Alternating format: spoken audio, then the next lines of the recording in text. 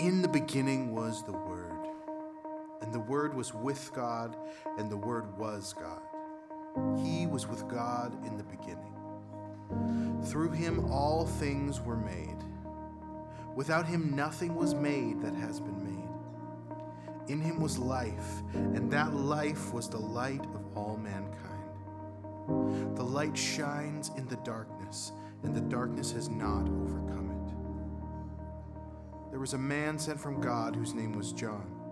He came as a witness to testify concerning that light, so that through him all might believe. He himself was not the light. He came only as a witness to the light. The true light that gives light to everyone was coming into the world.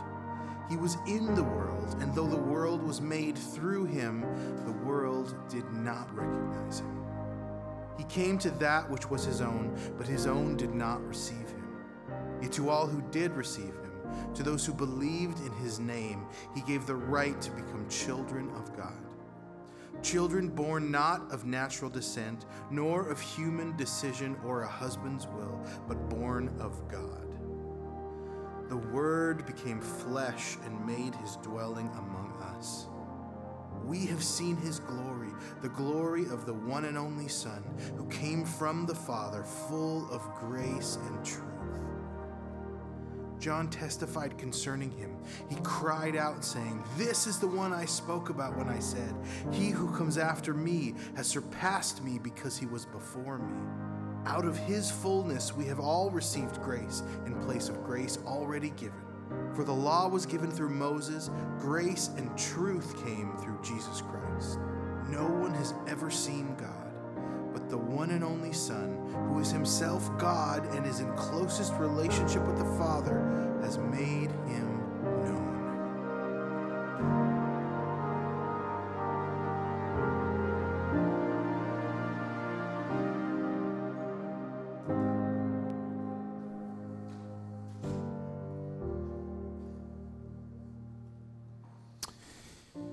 So those first 18 verses of the Gospel of John I believe, have changed the world.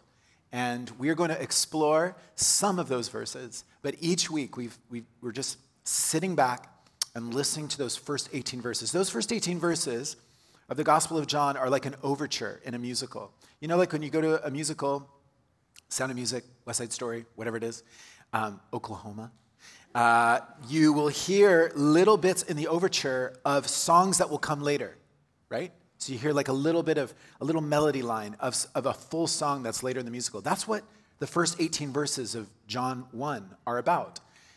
You hear little melodies of what's going to come later in the Gospel of John. And so we spent actually, as a church, back in 2015, 2016, 2 years going through the whole Gospel of John, which was a treat to be able to listen to all of it. It was so fun to be able to research it. And that was beautiful. But now we're just looking at the first 18 verses. And it's a great Christmas text, these first 18 verses, because it's explaining who Jesus is and what he's come to do and what he offers the world. And if you're new to Jesus, I want to say this is a wonderful Sunday to be here as we're exploring this Christmas season, all that Jesus, all who he is and what he's come to bring the world. And so happy that you're here if you are new to Jesus. And today, as you've heard, the word joy is a theme for this Sunday. And we're going to explore the possibility of, or all the possibilities of joy that Jesus brings. The joy he brings of being born of God. The joy of new birth. The joy of transformation. Now, I know most of us in the room are familiar with a Christmas story called A Christmas Carol by Charles Dickens. How many of you are big fans? Not as many as I thought. So every year, I know it has been a bit of a thing for me to watch the Muppet version of A Christmas Carol. Like, I love A Muppet Christmas Carol. Can I ask for hands of fans? Yes.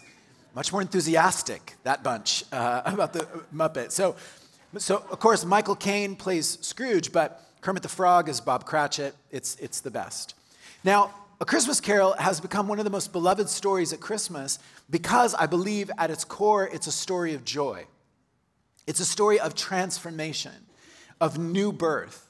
The lonely miser Scrooge, who lives with such hatred towards humanity and such greed for more and more money, his life is changed and transformed into such love for humankind, such generosity to the poor, such care for others.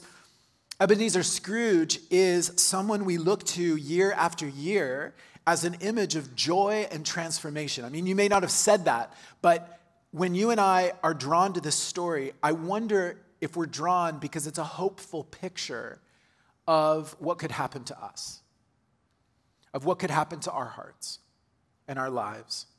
Could we also be changed like that? Could we undergo a transformation? Some of the lines of the story describe Scrooge's life change. Quote, Scrooge was better than his word. He did it all and infinitely more. And to Tiny Tim, who did not die, he was a second father. He became as good a friend, as good a master, and as good a man as the good old city knew, or any other good old city, town, or borough in the good old world. It's Dickens describing this transformation. And for us here in the city of Langley, at Christmas, we're experiencing a weary world. We just turn on the news and we see the weariness of our world. But personally, we're longing to experience joy within the weariness. Here on a very bleak, in terms of weather, but moment of the year, as we think about all that we've lived through in the last year, as you think back on all you've experienced, oftentimes we look back on the year and remember the pain, or the loss of a loved one, or the financial difficulty, or the relational breakdown.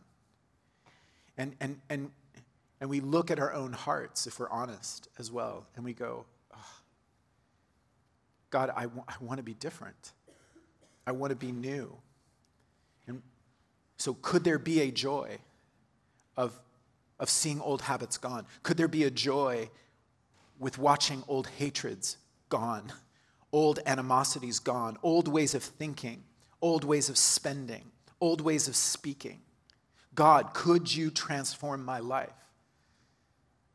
Could today look different? Could this next week look different? Could next year look different? Could I undergo a transformation that would lead to great joy? And so we listen to the joyful declaration of the Apostle Paul, who writes this: if anyone is in Christ, the new creation has come. The old has gone, the new is here. North Langley, 2,000 years ago, a child was born. Amidst the darkness of Roman occupation, to a poor family in the corner of the Roman Empire, a child was born, a son was given, and this is the moment joy flooded into our world. Joy, transformation, new birth. It's the hope we have in Jesus. So, God rest, you merry gentlemen. Let nothing you dismay.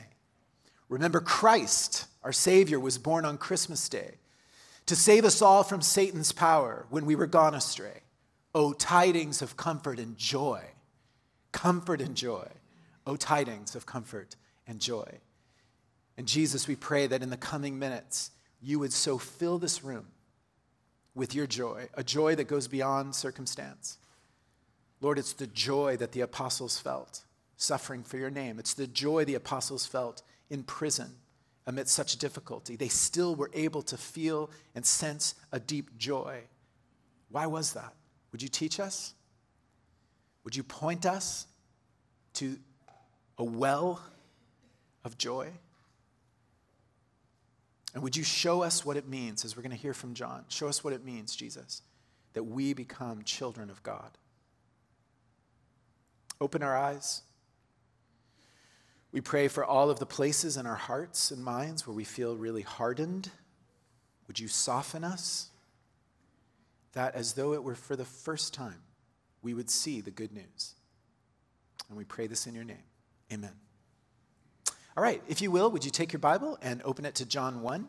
And you've heard each week all the 18 verses of the prologue, but today we're just focusing on a few short verses. And so Pastor Jeff last week looked at verses 4 and 5, and we today will look at verses 6 to 13.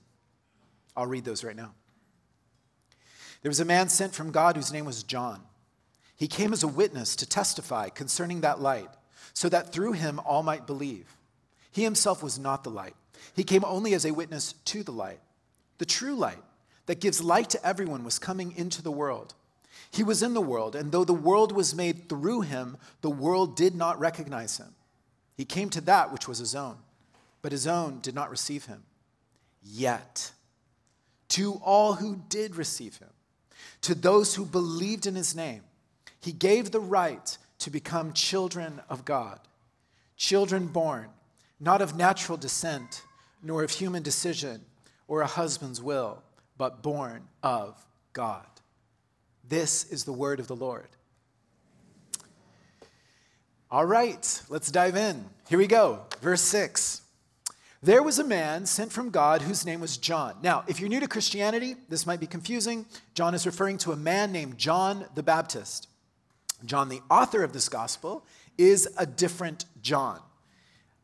John, the author here, is pointing to John the Baptist, who did a lot of baptizing. That's why he's got the name. Did a lot of baptizing. He baptized people in the Jordan River, preparing them to encounter Jesus. Verse 7. He came, that's John, as a witness to testify concerning that light, so that through him all might believe. He himself was not the light. He came only as a witness to the light. So, John the Baptist, comes as a witness to Jesus. He's preparing people in Israel to encounter Jesus. He's like an amazing opening band. If you've been to see a show, you bought tickets for the opening, for the main act, but oftentimes there's this opening act. Well, what's the opening act doing? They're getting the crowd prepped. They're getting them ready. They're warming them up. And then they're pointing. They go, now, guys, who you've all been waiting for, and then the bigger band comes on stage, right? So John the Baptist is like that, right? He's an amazing opening act. He's pointing the crowd to Jesus. My professor, Joel Johnson, had said the posture of John the Baptist is one pointing away from himself and pointing at Jesus. If you were to paint a painting of John the Baptist, it should be him pointing away from himself to Jesus, saying, look, the Lamb of God who takes away the sin of the world. So that's the posture of John. John's delighted to be a witness to the light. And who is the light? Well, verse 9. The true light that gives light to everyone was coming into the world. So the true light that gives light to everyone was coming into the world. So that's Jesus. John is prepping us to see Jesus is coming into the world. Jesus is the light of the world. A world walking in darkness needs the light of Jesus. And his light is life. And that image of light is truth. Jesus called him, he said, I am the way, the truth, and the life. And so it says, as we follow Jesus, that we come to understand who we are, who he is, and how we're healed. And his light shines in the darkness, and the darkness has not overcome it. It's powerful. All right, verse 10. He was in the world. And though the world was made through him, the world did not recognize him. He came to that which was his own, but his own did not receive him. Now, this is the tragedy. Now, imagine you're Jesus. You come into the world, and as we heard 2 weeks ago, that he is the Word through whom all things were made. Jesus is the Word.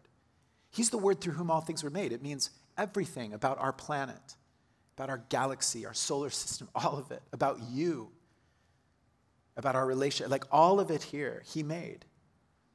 And yet he comes into the world, and the world doesn't recognize him. The world doesn't receive him. Edward Klink, one biblical scholar, said it this way: the creator of the world is present in the world, and yet he is rejected by the world. And on top of that, his own people, of all the people on the planet who were to see Jesus and understand who Jesus is, it would be the people of Israel. And yet the people of Israel are the ones, the leaders of the people of Israel are the ones who crucified Jesus. And so this is the tragedy, that Jesus shows up and he's rejected by his own people. By the way, so as we talk about Israel, I'm sure a lot of you, as you turn on the news, you're thinking about Israel, you're thinking about and you may have some questions. So is the Israel today the same as the Israel in the Bible? How am I supposed to process Israel? Just so you know, Corey and I did a podcast, and the title is Who is Israel? And so if you're interested in that, it's called the After Sunday Podcast. I'll just leave that with you if you'd like to engage that. But here in this story, in John 1, we see the reality is Israel didn't receive Jesus as their rightful king, as the Messiah. And this is the tragedy that will ultimately lead to the crucifixion. It's a rejection of Jesus. Now, let's get to some joy. Verse 12. Yet. This is the best word. It's the best word. Yet. Hold on. Yet. To all who did receive him, to those who believed in his name, he gave the right to become children of God. Children born not of natural descent, nor of human decision or a husband's will, but born of God. All right, this is where we're going to park today. This is where we're going to land. We're going to focus on these verses here. So here's the deal. Even though Israel did not receive Jesus, listen to this. To all who did receive him, to those who believed in his name, he gave the right to become children of God. So Jesus opens wide the invitation of who could receive him. His arms are open wide to the whole world. Anyone across our globe can come to know him. I have a cross in my office, and it's a wood carving by my friend Warren. And as he was carving it, he actually carved the open arms of Jesus right at the center of the cross. And yeah, they are crucified. The arms of Jesus are crucified, but it's also this welcome invitation for the world to come. To come and do what? And become a child of God. We're going to explore all that means here in a second, but to become a child of God. So this invitation is for you and for me. And I want to say this to you who this is your first Sunday in church in a long time or ever. And I want to say this to you who have been following Jesus for 6, 7 decades. To all of us today, his arms are outstretched. And he welcomes you as a child of God. Now, as we explore this, notice 3 ways we are not born of God. It's interesting. John puts in 3 ways in which we're not born of God. Not of natural descent, nor of human decision, or a husband's will.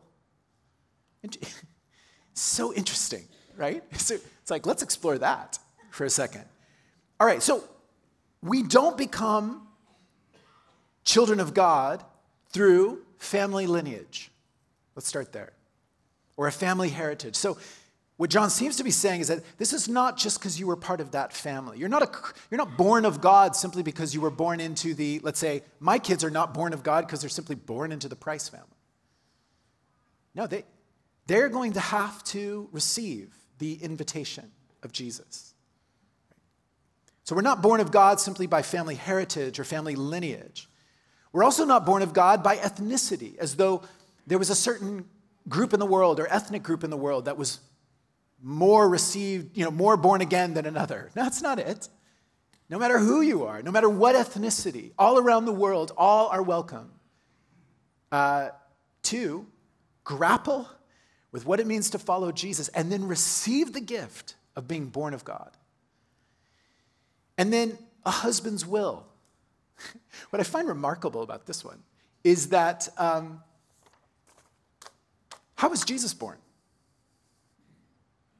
Joseph was not part of this at all, right? No husband's will involved here. Gabriel comes to Mary, and Jesus is born. You could actually even summarize the birth of Jesus with these kind of it's not about ethnicity. It's not about who your family is. It's not about the will of his own father, right?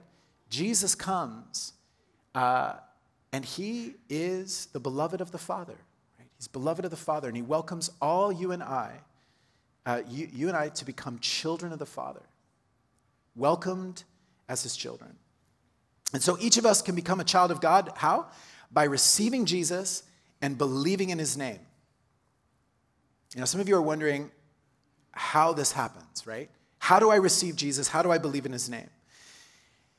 how do I become a follower of Jesus? So if you're new, you're kind of going like, how do I follow Jesus? How do I become a follower? Where's the moment where I get clarity on that? Well, I hope today you'll get some clarity on this. So verse 12, yet to all who did receive him, to those who believed in his name, he gave the right to become children of God. So receive Jesus and believe in his name. You see those two things there? Receive Jesus and believe in his name. So let's talk about both of these. So first of all, to receive Jesus, this is to welcome Jesus into your life. Your life and my life, it's like we're a house, and we are invited to welcome him into every corner. We're happy to welcome him into well-lit rooms of our house, but what about the dark rooms of our house?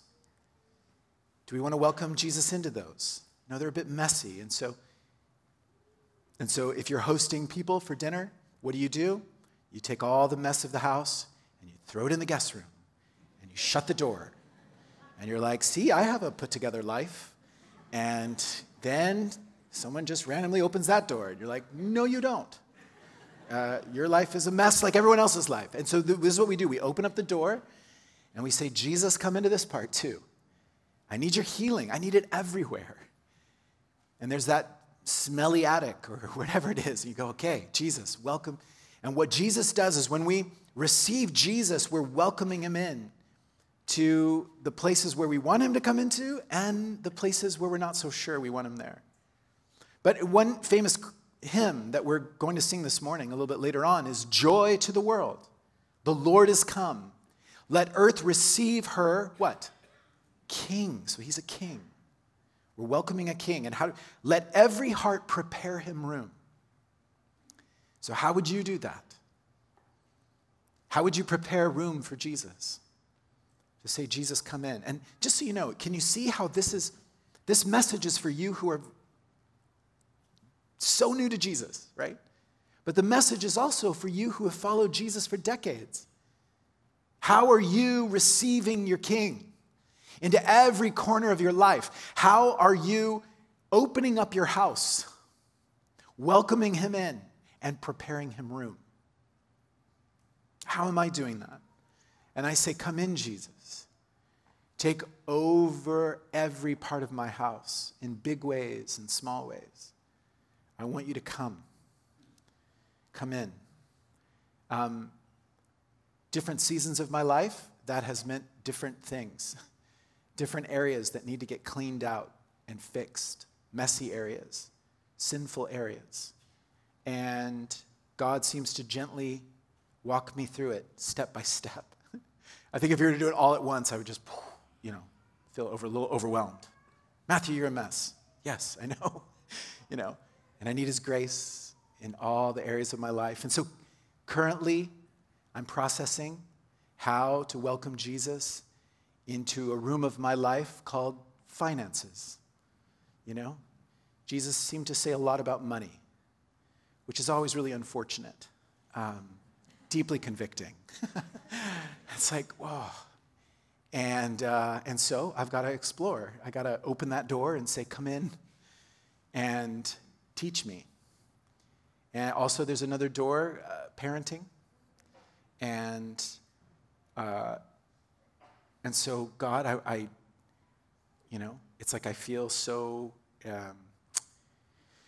confused at times with how to point my children to you and how to guide them, and I don't have that wisdom, and it feels like I'm doing it poorly in many ways that don't reflect Jesus' heart. So I'm like, Jesus, I need you to show me how to parent. And so those are a couple doors I'm trying to open in this season, and I'll let you know how it goes. And then maybe I won't. Maybe I'll never say how it goes. Anyway, who knows what kind of pops out of my mouth from up here, but those are a couple doors I need to open. What are the doors you want to open in your life? I find this painting by Holman Hunt, that we study this in the Alpha course, but it's called Light of the World. And there's several versions of this painting, and it's on the left. On the right is zoomed in to the bottom little inscription of the painting, but the left-hand side of the screen is the painting. beautiful painting. It's Jesus standing outside a door. And this is an image of Revelation chapter 3, where Jesus stands at the door and knocks. And this is a beautiful painting that one of the paintings is held at St. Paul's Cathedral in London. And Tanya and I went to an Alpha conference, and I was so excited to see it, but they were renovating St. Paul's, so I wasn't able to see it. But I will one day. But at the bottom inscription, you'll see on the right-hand side, it says, "Behold, I stand at the door and knock. If any man hears my voice and opens the door, I will come into him and will sup with him and he with me."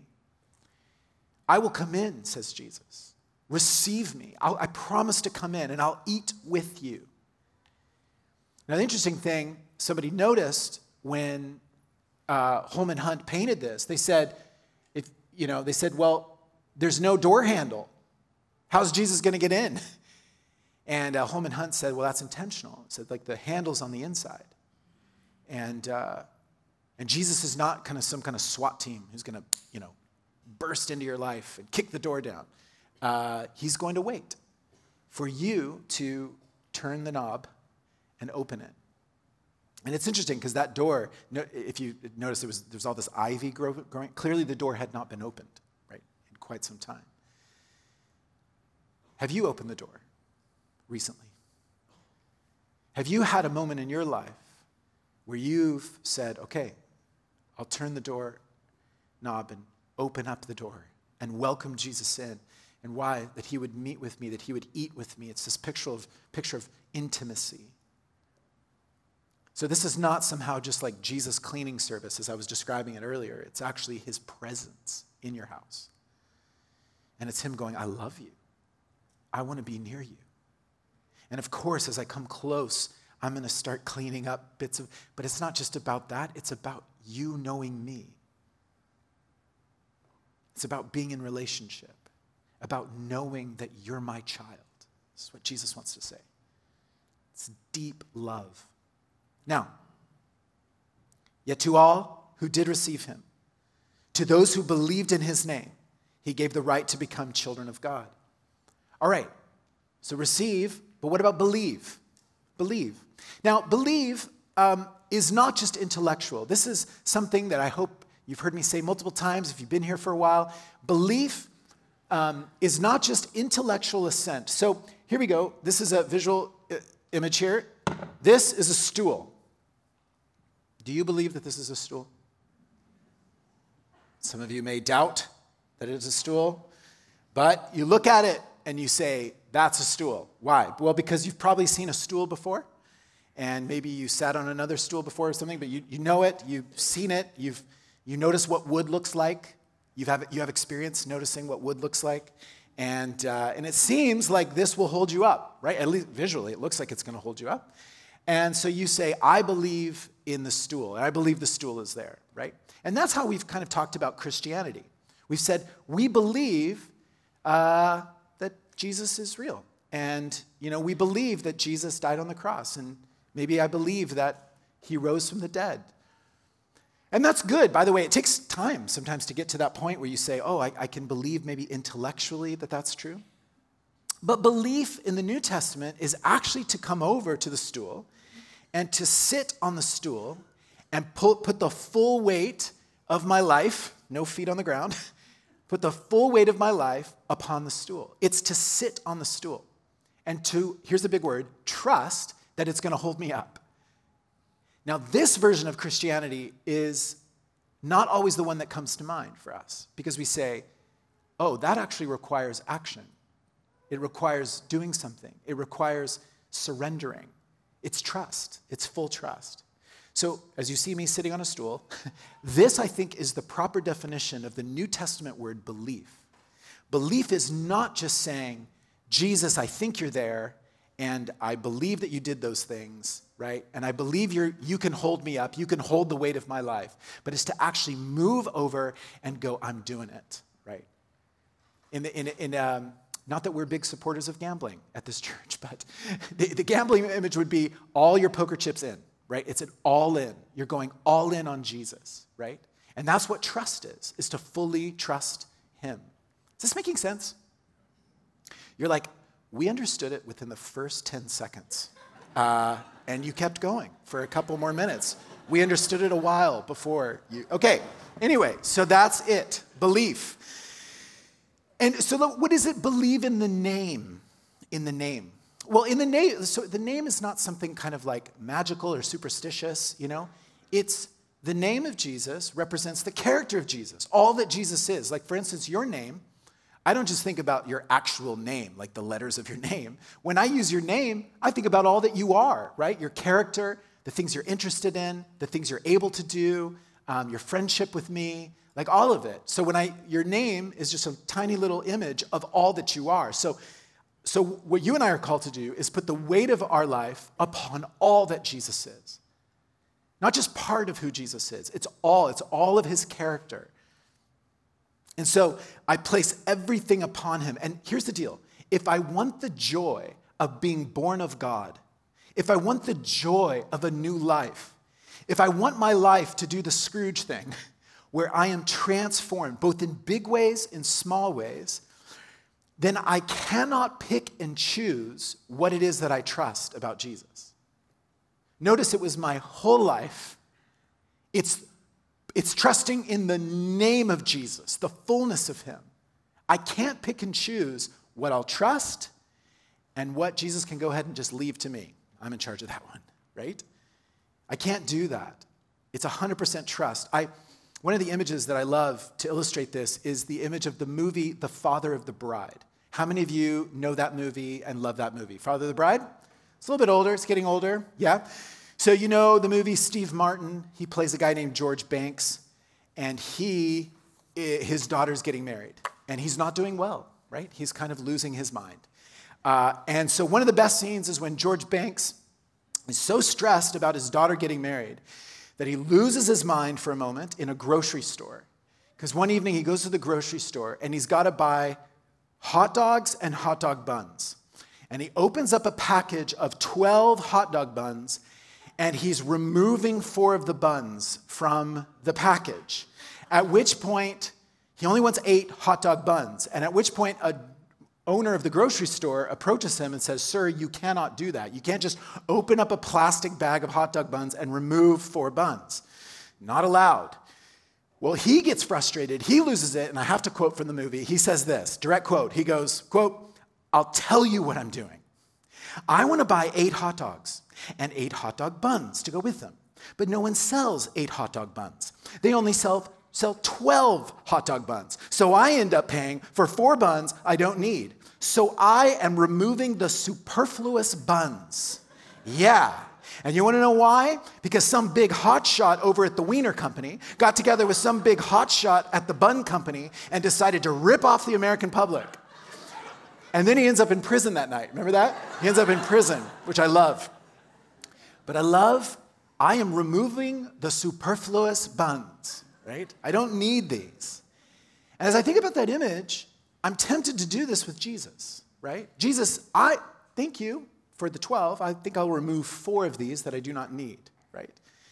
I'll gladly trust in a wide variety of the things you've taught, but I'm going to remove what seems to be superfluous teachings from you. And so, in my life, as I think about this, I think, yeah, that's what I do. That's what I do. I will gladly receive his sacrifice on the cross. I would like to remove his superfluous teachings on money, right? I will gladly receive the gift of the resurrection of new life. I would like to remove his superfluous teachings on lust. His teachings on lust and money are very inconvenient for me, right? Exactly. Right? So what is it that is superfluous to you when you look at Jesus and all of his moral and ethical teachings? Right? But I know that as a follower of Jesus, if I'm going to put the full weight of my life upon Jesus, that none of it is superfluous, right? That it's all meant for my good. He loves me. He's like, well, Matthew, here's the deal. Do you want a transformed life or not? Would you like to be born again or not? Right? This is really, you're going to have to choose whether you're going to open the door and allow me to come in and do this. Because all of my moral teaching, says Jesus, all of my ethical teachings, everything that I was about will lead to new life. Will you trust me with all of it? Not just a part of it. Children of God. Children of God. These are people who have been born again and who have experienced deep within them what it means to have the joy of a new life. They've experienced surrender in all its joy. They've received and believed, right? It's total surrender. This is why baptism is an image in this passage. It's all over this passage. Did you see it? Did you notice it? Why is John the Baptist randomly in this passage? Right? We're reading along this beautiful, and then suddenly John the Baptist. Well, I want to show you something that is just beautiful. Do you remember Jesus in John 1:1? He's the Word through whom the cosmos were made. Well, how did God create the world? Some of you remember the story. In Genesis 1, there was what? What was there before he said, let there be light? Darkness and dark waters. Dark waters, right? There was darkness and water. And out of the dark waters, God says, let there be light, and there's light. And then God creates the world. Out of what? Dark waters. Well, all of a sudden, John the Baptist is in this passage. Well, what does he do? Well, out of the dark waters of the Jordan River, repentance to new life. He was leading Israel in this repentance. It's total surrender.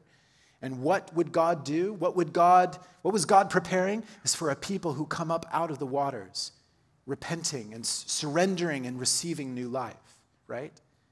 And what's the third image? Well, the third image is of a womb. You'll be born of God. Out of the dark waters of a womb comes a baby, a new life. Genesis 1, out of the dark waters. John the Baptist, out of the waters of the Jordan River. Out of the dark waters of the womb, as it were. New life, new life, new life. This is the image here.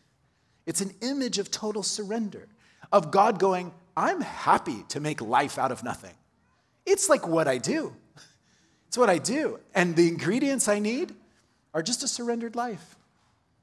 Someone who would go, yeah, my life's dark, watery mess. You know? And he's like, perfect. Okay, go surrender. Surrender. Fall back into those waters. If you have not been baptized, North Langley, would you be baptized? Would you publicly come forward and say, I give my life to Jesus, I surrender. And then out of the waters, new life.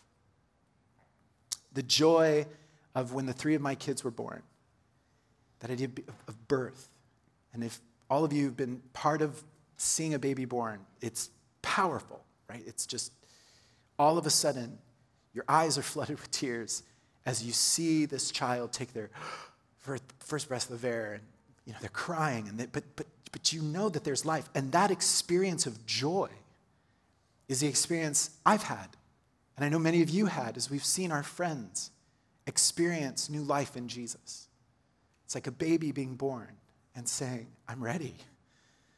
Like out of the dark waters, I'm ready to receive life.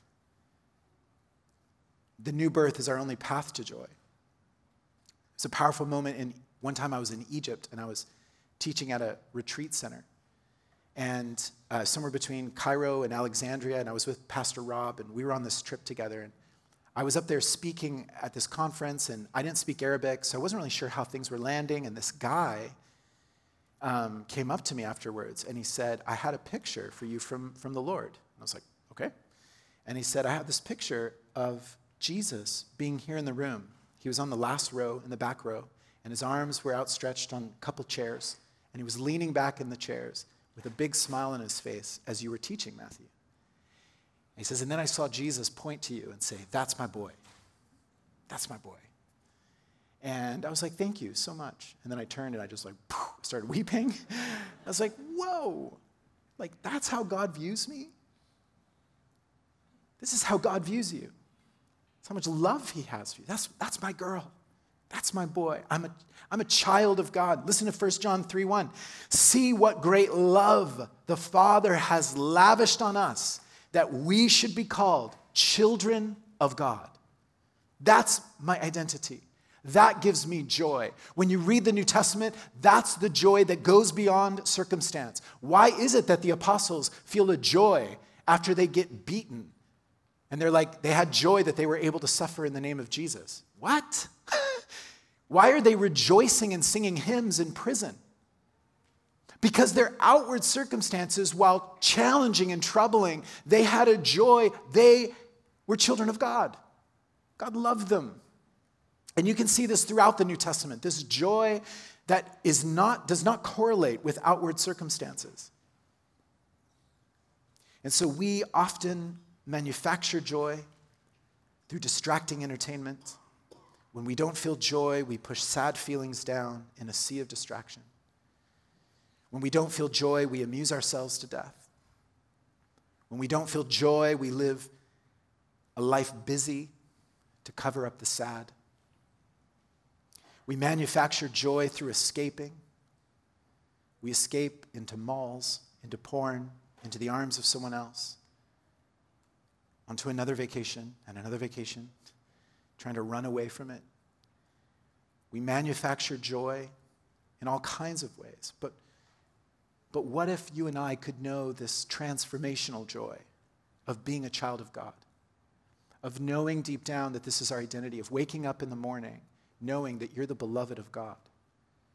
As God pours his love into your life and begins to heal you and change you and move into every corner of your life, that you would just go, yes, I'm experiencing joy because he's there. He's there. He's near me. He loves me. Jesus can do this in you. Jesus can bring transformation, new birth in you. Do you want it? Honestly, I feel like that's the big question. It's a big question in my life. Do I want it? Do I want this joy that comes on the other end of surrender? If you are brand new to Jesus, here in a minute, our prayer team is going to be here, also in the prayer room, and you've never had a moment where you've surrendered to Jesus, or as it were, kind of opened the door of your life to Jesus. Our prayer team would love to show you how to become a Christian. Would you go to the prayer room? You can come forward. You're more than welcome to. How cool if this Sunday, if today would be the beginning of a lifelong adventure of welcoming Jesus in, receiving and believing. And to everyone else in the room, this is not just about new Christians. This is about you and me, who once again are called as apprentices of Jesus to say, Jesus, come in again. Come in. Jesus, I have held you at a distance for a while, especially in particular areas, and I want you to come in. I want the fullness of who you are, because I want the joy of knowing what a transformed life is all about. Can we stand together? Let's listen again to the joyful declaration of the Apostle Paul. If anyone is in Christ, the new creation has come. The old is gone, the new is here. Let's pray together. Would you close your eyes, join me in prayer? Our prayer team will be ready to pray also for any other need, anything else where you just say, I just want to be filled with God, filled with the Spirit, filled with Jesus. Come forward. Or even if there's someone in your life, a friend who's struggling and you want to pray for them, our prayer team will be available. But as we pray, Jesus, we come to you thankful that you're here, thankful that you love us, and you have placed the invitation before us to receive and to believe.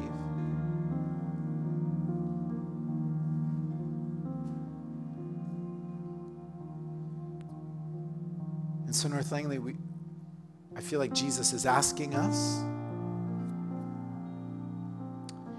if we're ready to simply say, come in, I trust you.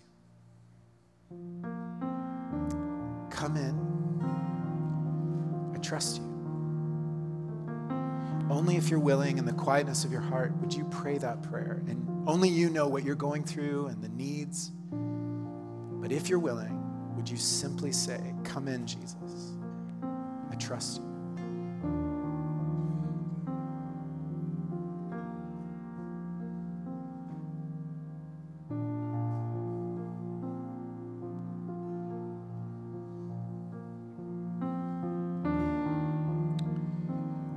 And as you pray that, would you see him come in?